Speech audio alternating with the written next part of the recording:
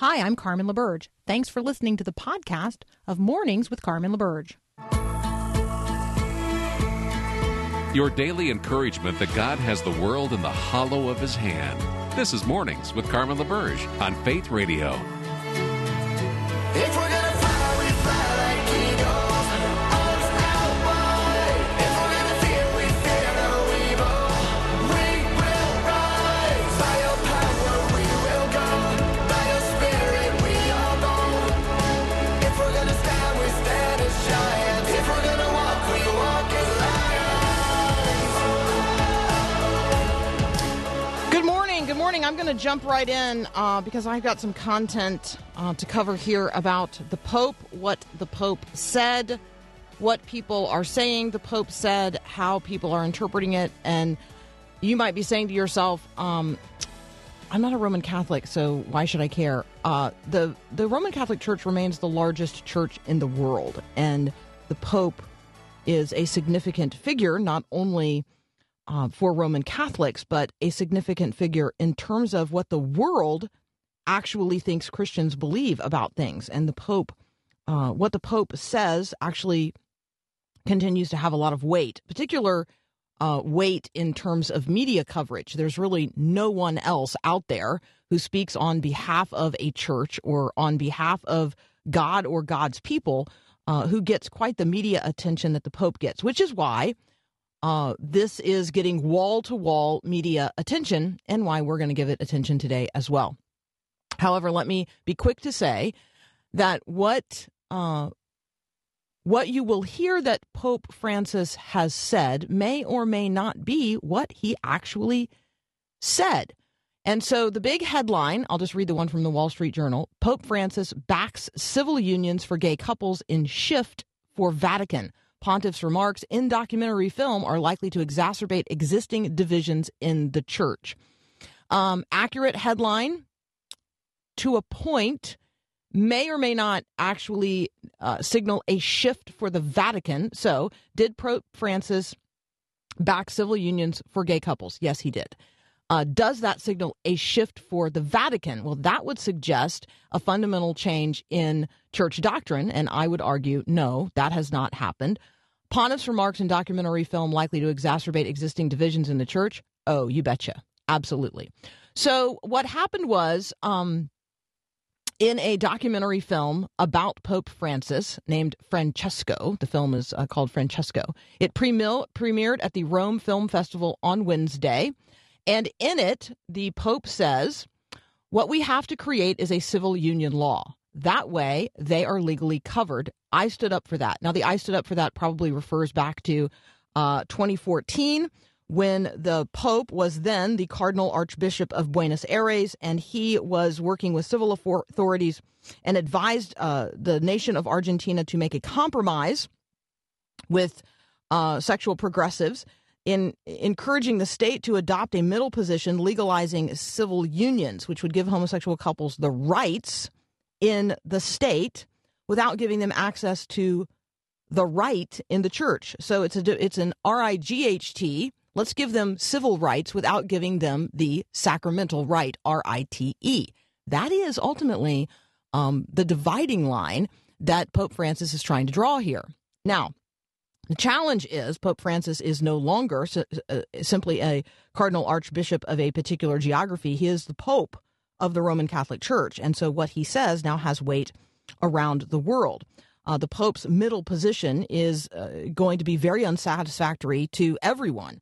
People who are on the conservative side of this conversation are going to see it as a halfway surrender, and people who are on the progressive side are going to see it as only halfway far enough to what they really want, which is not only full inclusion, but the church's blessing. They're going to want to see a sacramental change in the Roman Catholic Church, and that's just frankly unlikely to happen. If it does happen, we're talking about a massive global moral shift. And so what has not happened by the Pope's statement is a change in the sacramental standard of the Roman Catholic Church. He has not called for the legalization of same-sex marriage. He did not do that. He did not go that far. But he did lay the moral groundwork for doing so. Ultimately, this is going to bring to the fore the issue of the Pope and the papacy and the theology of infallibility. And let me just remind you that as Protestant Christians, the final authority is the Scriptures, the Bible. It doesn't change. It's unchanging. In fact, part of the Reformation discourse was about the very fact that popes may err. Popes may err. Roman Catholics don't believe that popes can err. Popes don't err. Popes are infallible. And so the conversation is going to come down to, do Roman Catholics actually believe their own theology about who the Pope is and what he says, and where will that leave Roman Catholics today? Let me say the Word of God does not change. There is very clear, the Bible is clear on this. There is biblical clarity, even though the world may prefer moral ambiguity. What is happening right in front of us is an institutional church undermining its own foundations. All right, we will return to this subject, but right now, Ben Johnson is waiting in the wings, and he and I have a number of things to talk about today. So you are listening to Mornings with Carmen, and we will be right back.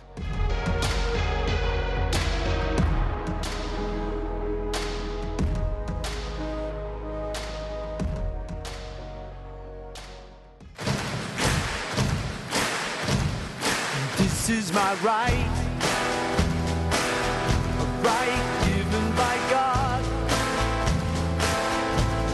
to live a free life, to live in freedom. All right, joining me now, Ben Johnson. He is the rights writer. You can find him at Acton, ACTON.org. You can find him on Twitter at The Rights Writer. Ben, welcome back. Good morning, Carmen. Good to be with you. Great. We've got some terrain to cover today, so let's get rolling. Vice President Biden has committed his hopeful future administration. I guess that's the way I will describe that. He has committed himself and his administration to enacting the Equality Act. Here is the key paragraph.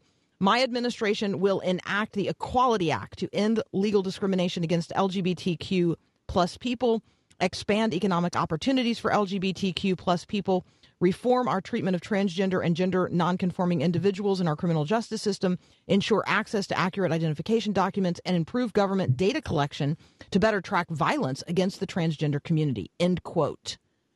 Just want you to react to that and remind us what the Equality Act is and, frankly, why as Christians we don't like it. Yeah, what Biden has proposed all along is sort of a back to the future policy, because a lot of this was treated as though it were the policy of the United States under Barack Obama. You remember he had the pen and phone strategy where if a bill didn't pass, he simply acted as though it had, and he enforced it. The Equality Act was very much the cornerstone of his federal policy when it came to transgender issues from the very top of the federal government downward. The Equality Act would amend the 1964 Civil Rights Act to add sexual orientation and gender identity as protected categories alongside race, sex, and religion.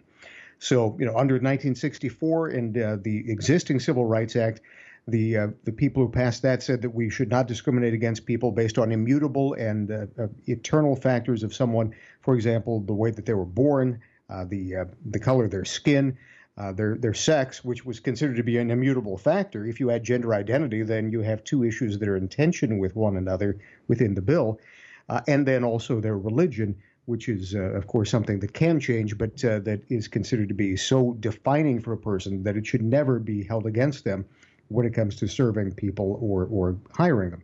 This would elevate these statuses to the same status.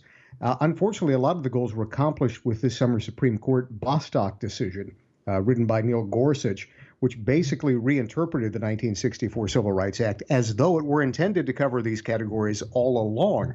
So a lot of it has been done, but the decision itself was sort of vague when it came to religious institutions. In fact, Gorsuch was deliberately vague. He said, you're just going to have to fight your way through the courts and find out what your rights are when these come back up before us. So that was not very comforting. The Equality Act would set this in stone and tell us essentially you have no rights. It would mean affirmative action policies for transgender people. It could mean that your Christian school could be sued by the federal government, taken all the way to federal court if they refuse to hire a transgender teacher, for example. So it's not clear what the religious rights would be in the original category, in the original wording of every Equality Act that's ever been introduced, this sort of Orwellian name. Who could be against equality? But there is never, in the original wording, an exemption for religious institutions. So a Christian school, a Christian seminary could potentially be sued for refusing to hire a transgender or a homosexual teacher, regardless of their church's teachings on this. And, Pope Francis, who you were talking about in the previous segment, has made clear that gender identity is something that is very much opposed to the Catholic understanding, as well as every traditional Christian church, that male and female created he, them, that's an immutable factor. The Obama administration had two policies that it was implementing that could come back. It could be incredibly dangerous. One of them, we always talked about the schools being in terms of locker rooms and showers.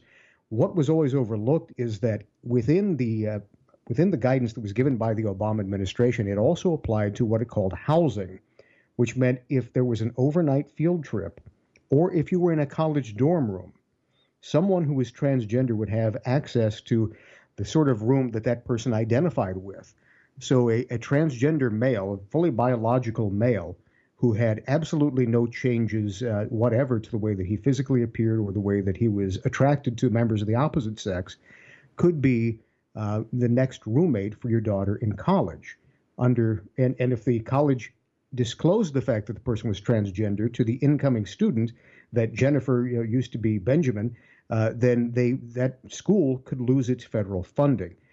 The exact wording, and I quote, is when a student or the student's parent or guardian, as appropriate, notifies the school administration, the student will assert a gender identity that differs from previous representations or records.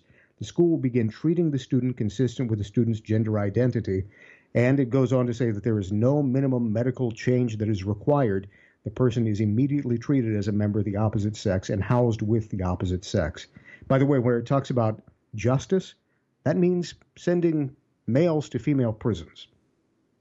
Yeah, the criminal justice parts of this conversation, the housing parts of this conversation, particularly as they relate to colleges and universities, including those that understand themselves to be operating out of a Christian worldview, those are they may be particular points that we want to be equipping Christians to lift up as the Equality Act moves forward. Certainly now, not almost certainly, but certainly if Biden wins the presidency. And so we want to, elections matter. We have this conversation frequently about why elections matter and choices have consequences. And this would be one of the, in my view, catastrophic outcomes of a Biden administration would be the enactment of the Equality Act, which most people have not read, are not read in on, and would have now no ability to keep from being becoming the law of the land. All right, Ben Johnson and I have to take a very brief break. When we come back, we're going to talk about Betsy DeVos and her vision for what I'll just describe as a redemptive reform of U.S. education. You're listening to Mornings with Carmen. I'm talking with Ben Johnson. We'll be right back.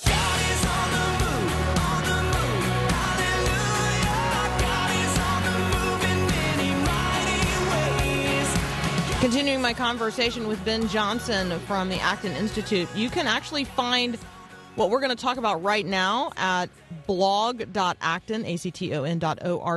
The headline of the article is Redemption, Not Retreat. Betsy DeVos's vision for redeeming U.S. education. Ben, read us in on this. Betsy DeVos gave an incredible speech at Hillsdale College a little bit earlier this week, where she was talking about the difference between a government-centered view of education and a parental-centered view of education. She said that, she's the head of this department, which was founded by Jimmy Carter at the behest of teachers' unions in the 1970s. She said that it primarily focuses on the needs of teachers. It's not necessarily oriented around the needs of students. And if you look at the national report card, which the department puts out, talking about 1 in 3 students who are actually reading at the level that they should, 1 in 4 can write according to federal guidelines. So, matter of fact, the percentage of people who can write at an acceptable level actually goes down the longer they spend in federal schools. So she's saying that parents have the primary right and duty of education. And it says a lot about her faith and how well-read she is. The person she cites is a somewhat obscure theologian named Abraham Kuyper. He's obscure in this country, but he is so... He's not obscure to me, man. Every square inch. I'm not. He's Every not. square inch. I might be Kuypernium. Anyway, Yes. go ahead.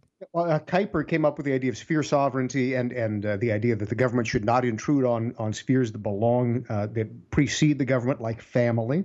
And he also had the idea, as you said, that there's not one square inch in the world that does not belong to our Lord and Savior Jesus Christ. Is not subject to his lordship. So that's our vision, and it's very much her faith as well.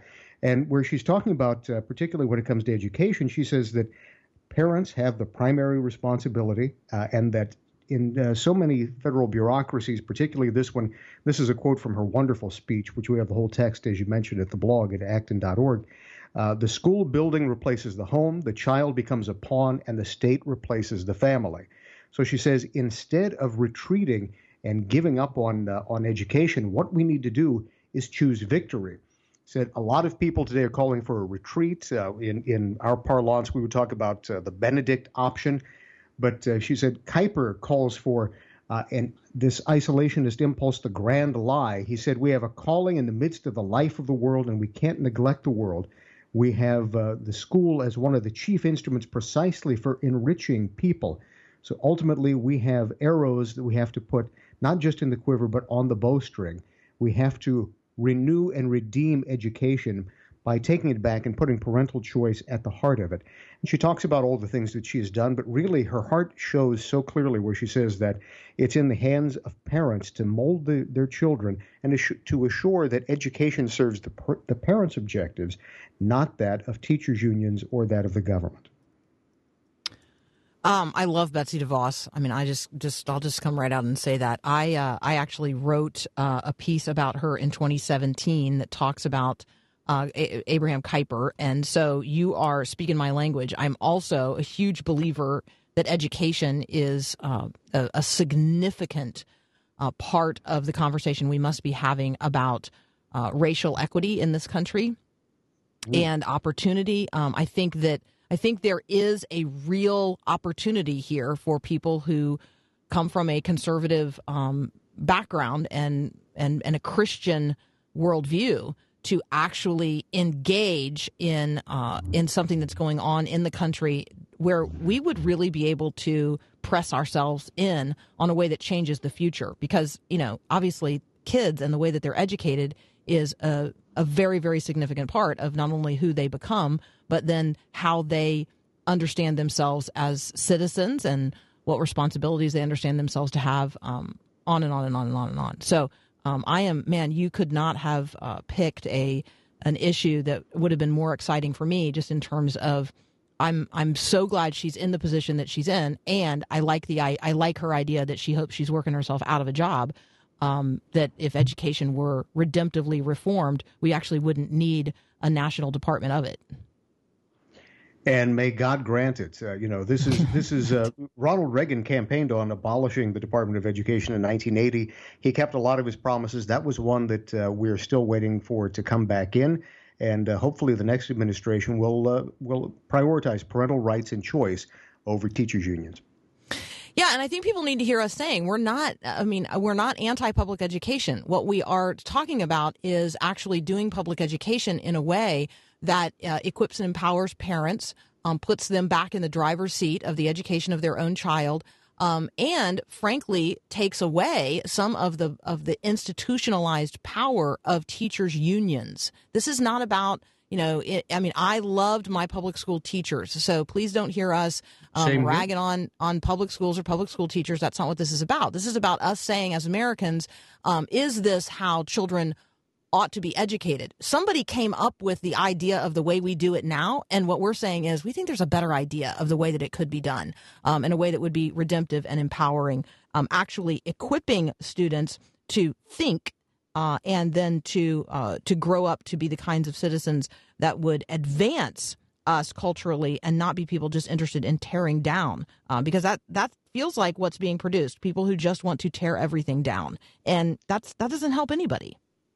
Right. And of course, we've talked on this program about the fact that in some states, private schools are not able to meet because of laws that have been passed at the state level, because government schools could not open and compete with them. They treat private schools as though they have nothing to offer, as though our Christian schools can't enter and should not be able to educate their students in some areas. Quite candidly, there was a study that was done not that long ago that showed that schools that are reopening in person versus those that do not reopen, they are not related to the infection level. They're not related to the science. They are entirely related to how popular President Trump is in those areas. So it's a political decision in so many of these places. And frankly, whether your child is served in person or not should have nothing to do with political decisions. It should have to do with your assessment of the risk factors, your assessment of what is in the best interest of your child, whether that should be in person, whether it should be virtual, whether it should be Christian or secular, whether it should be Jewish or Islamic or some other background. That should be entirely in your hands, because you are the only person who's been entrusted with raising that precious soul that's been entrusted to you by our Lord and God and Savior. All right, Ben, someone has texted in, and I just think that you will appreciate this particular note from this individual. So good morning to you listening out there. This person says, I love your show. I listen every morning while loading potato chips into my old Dutch truck. So good morning, Rick. We're glad you're with us. Ben Johnson, we're going to be watching for an article that you are working on a student loan scam. I'll be watching for that at Acton. ACTON.org. Ben, as always, thank you so much for joining us on Mornings with Carmen. Thank you. God bless you. Likewise. All right, Rick, we're going to be right back.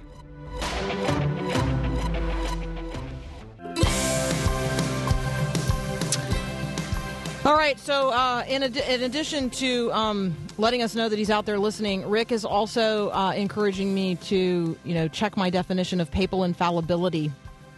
And so first of all, thank you. I love listeners who text in and say, hey, not sure you got that quite right.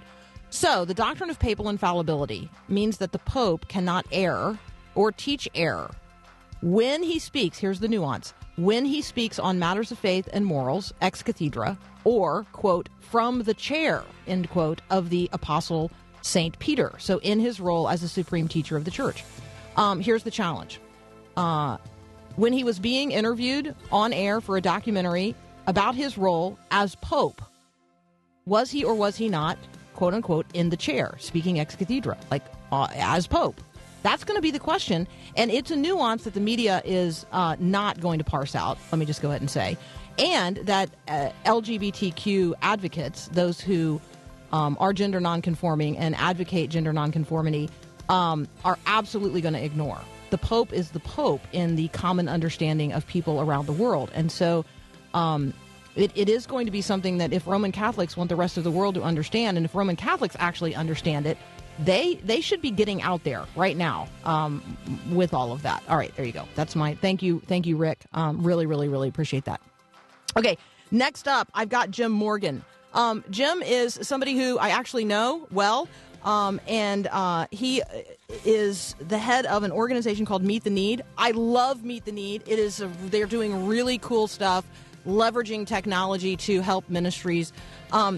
Jim posted a blog on Meet the Need that I read on LinkedIn, and I thought, you know what? I want to bring Jim on to talk about that, because I think this is a conversation that we all need to be having. You hear me talk about the changing meaning of words, the way people manipulate the meaning of words.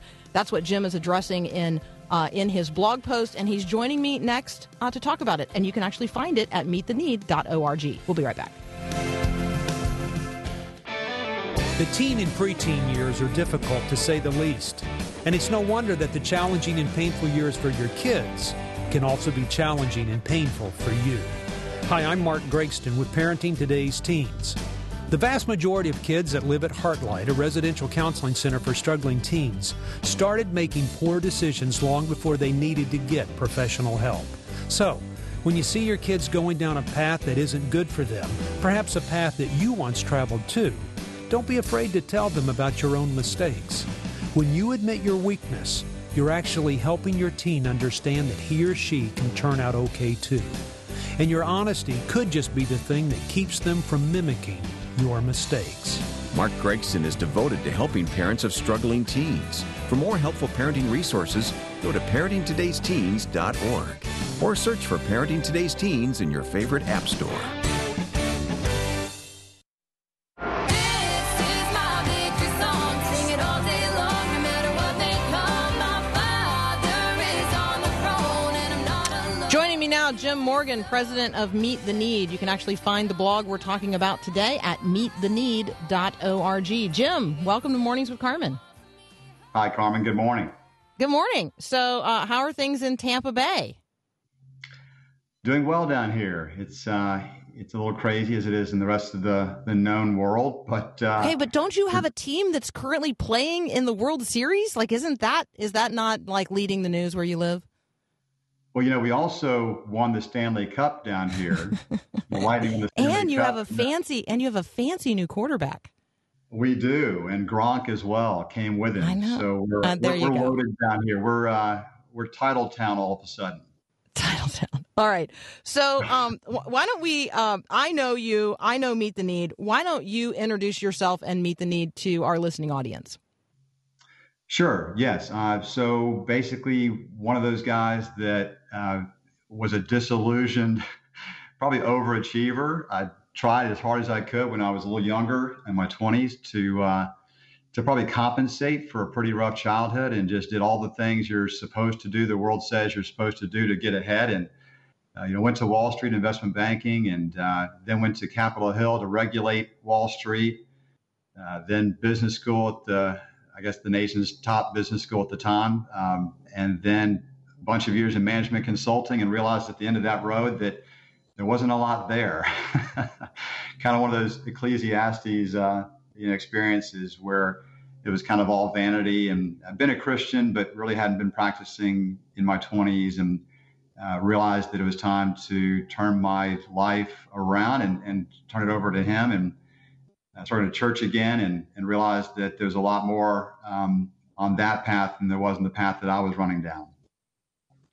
And so launched Meet the Need as a part of that. And the way I understand it, you're basically leveraging everything that the tech world knows how to do that the rest of us don't know how to do, but you're leveraging it really for the advancement of the kingdom. Does that about describe what Meet the Need is doing?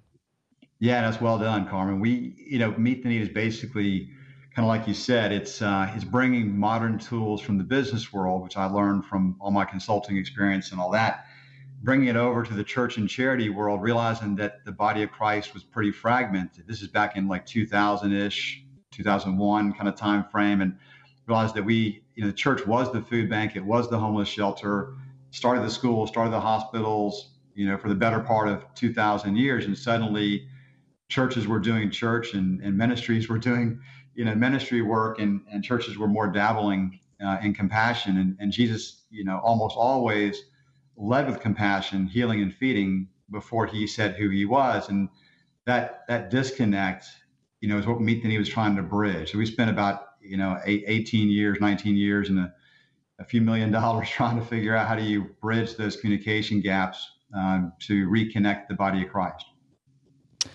So I want to encourage people to check that out at meettheneed.org. So I follow you on LinkedIn, where you recently posted a blog, Society's Claim on the Moral High Ground. It caught my attention. So I'd just like to walk through it. And again, if you're listening right now and you want to read it in its entirety, the blog is posted at meettheneed.org. So Jim, let's start with who is Society and what is the moral high ground? What does that mean? Well, society in this context was referring to culture, and the kind of prevailing worldview in our nation that's promoted by media, music, movies, magazines, don't forget educators, and of course politicians at a time like this. And so the moral high ground is what I believe culture now claims, and it's kind of a euphemism for a perception of moral superiority, not necessarily actual moral superiority, but almost a self-righteousness, possibly even to justify immorality, as we'll probably talk about later on. And so you make the case that that society, as we're going to describe it here, the prevailing worldview of the culture, is claiming to hold the moral high ground, but the ground that they're claiming to hold is actually not theirs. So make the case. So, in all fairness, I mean, there's tremendous virtue in equality, justice, tolerance, human rights, for all humanity. Those are the kinds of virtues that they would espouse.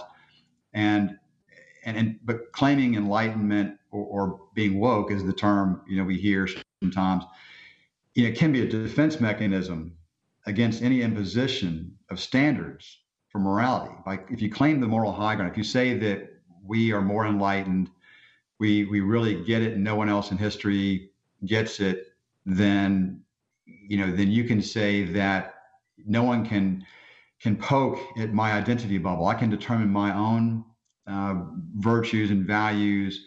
I can redefine terms for what I believe that they mean, and these are often Judeo-Christian terms and concepts, and they fundamentally are, that they've kind of claimed ownership of.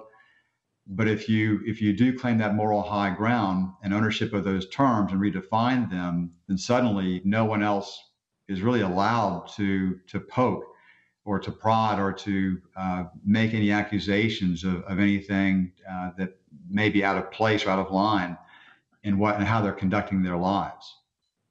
So, Jim, I want to take a very brief break, and when we come back, I want to actually walk through some of the words where there are people in the culture using words that Christians would hear one way and have an understanding of, but what is meant in the culture today in the use of that word is very, very different. So we're going to talk about the power of words, the redefinition, even the trivializing of words that have been a part of our Christian conversation for a long time, but they are not understood in the culture the same way today. So more with Jim Morgan from Meet the Need when we come back.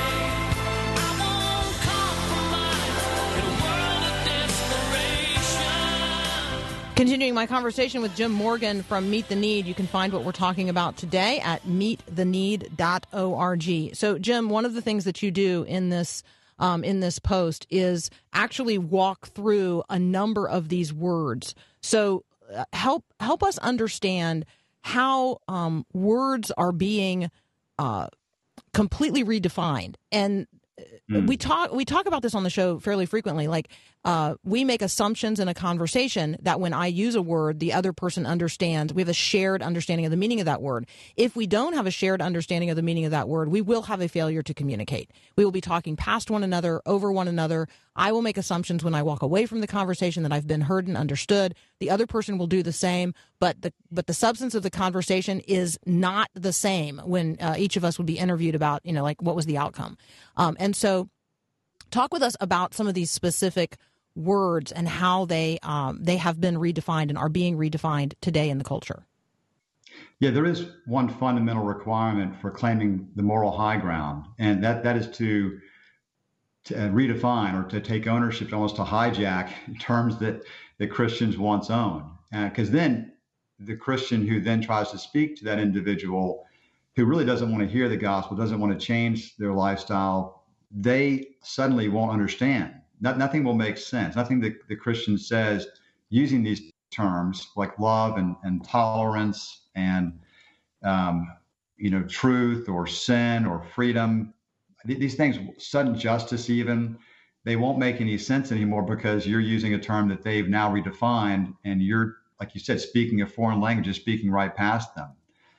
And so, we go back to the Greek and the Hebrew to find out the real meanings, because English can't capture the precise, meanings of words. Our modern English doesn't capture that. So we go back and, but in this case, we're not speaking the intended message, because they're hearing the English and not the actual Greek or the Hebrew that the word's supposed to mean in Scripture. So, for example, the word truth has kind of become, from God's word to my personal opinion. I define my own truth. Law is based on the assumption that we're not guests in God's house. We're owners who make the rules. If you're a guest in somebody's house, then it's their rules that you're subject to, and this is God's house. But if we see ourselves now, society does, culture does, as owners, so we make up our own rules. And, sin is a word that doesn't even register anymore. It's more these days, not our offense, but being offended. That's the sin is I'm offended. If I'm made to feel offended or awkward by somebody or uncomfortable by somebody else, that's the sin, is what they committed against me. Likewise, freedom is not, the freedom from punishment through Christ for my sin. It's the freedom to sin. It's like I can do what I want to without, any repercussions, within reason, obviously. Justice isn't what Christ, didn't deserve. He didn't deserve what he got. It's to what I'm owed. There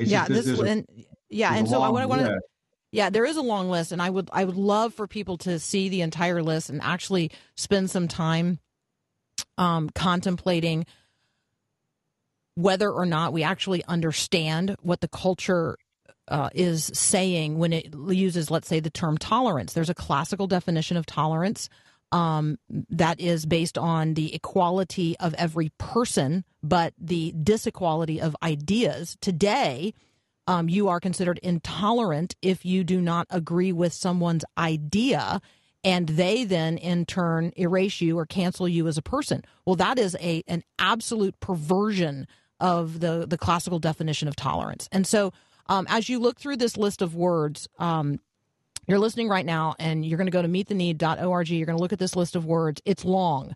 I want you to take some time to ponder how you understand compassion from a biblical definition, how you understand Jesus having shown compassion, and therefore our model for how to show compassion to others. And then what does the world now mean when it uses that term? And how has God really been erased from the conversation? Choose any word on the list and just ask yourself, how would I understand that term if I were looking at it from a biblical worldview versus if I were looking at it through the lens of culture today? It's going to help you see the world better by understanding what the world means in the use of words that we think of as Christians to mean one thing, and people in the culture think of to mean another thing. Let's talk about culture change and the implications, Jim, because I think that's this literally where the rubber meets the road. What are the implications of revising what we might call the common lexicon? Why does it matter? Well, when you talk about, tolerance, being a term where, it's not an open mind as it's supposed to mean, as you're referencing, it's more of a closed mouth. And accountability is supposed to be, answering to God versus true to myself. So if you can flip that around, and if just everyone closing their mouth and not speaking out about what I've done wrong, and me being true to myself are the ultimate goals of tolerance and accountability, it kind of means there is no accountability except to yourself. And it means that things like, well, I own my own body, so I can do what I want to with it, and no one can tell me otherwise or say that I should do something else, because that would be shaming me, and that's hateful and hurtful.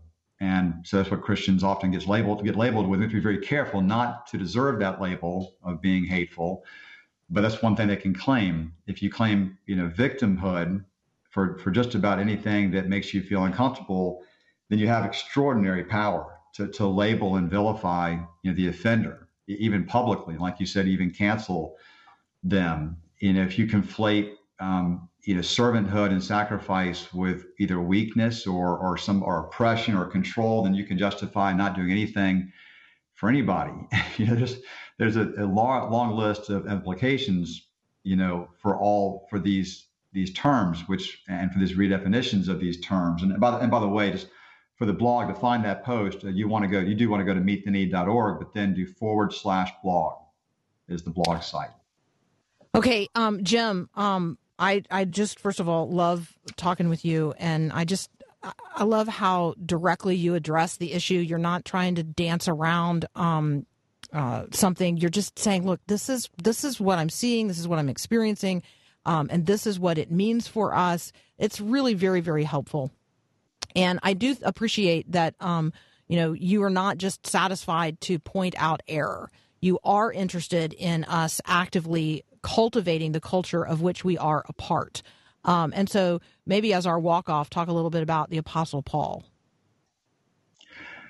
Yeah, it's interesting that he's in Athens. He's talking about the unknown God, and he begins to speak in the context of culture to bring people back to to that the realities of truth and accountability and true tolerance, things like that.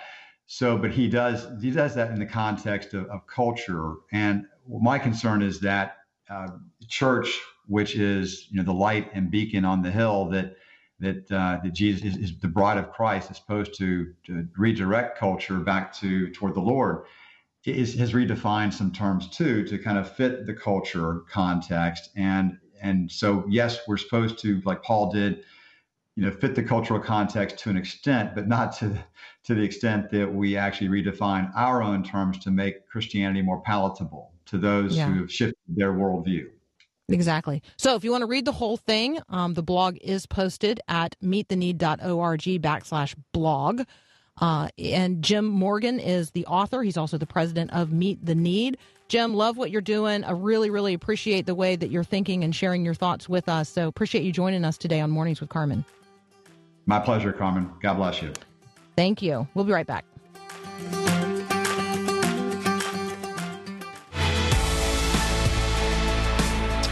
All right, so earlier we heard from a truck driver named Rick, and then I heard from Jeff, who's also a truck driver, who also loves the show, and who wants to say, hey, Rick, hello, I was your neighbor in Crystal. So I just really feel like we're just functioning today as a connecting point for the truck driving crowd, which, by the way, I deeply appreciate. I'm that person in that little four-door sedan who is in the fast lane, but who sees that you want to get over in that interminably slow lane, and you have your blinker on and you're a giant truck and nobody will let you in. I am the person who slows down and flashes my lights to create the space for you to come over. That is me. So there you go. Jeff, Rick, everybody else that's out there driving a truck today, I am for you. I love and appreciate what you do each and every day. I recognize the sacrifice. My Uncle Jim drove a flatbed delivery truck in Colorado, delivering building supplies for like 40 years. So I love you. I get it. Appreciate what you're doing out there today. Thank you for those of you that are on the long haul with us. So we got another hour of Mornings with Carmen up next. We'll be right back. Thanks for listening to this podcast of Mornings with Carmen LaBerge from Faith Radio. If you haven't, you can subscribe to automatically receive the podcast through iTunes or the Google Play Music app. That way you never miss an episode. It's also available anytime at myfaithradio.com.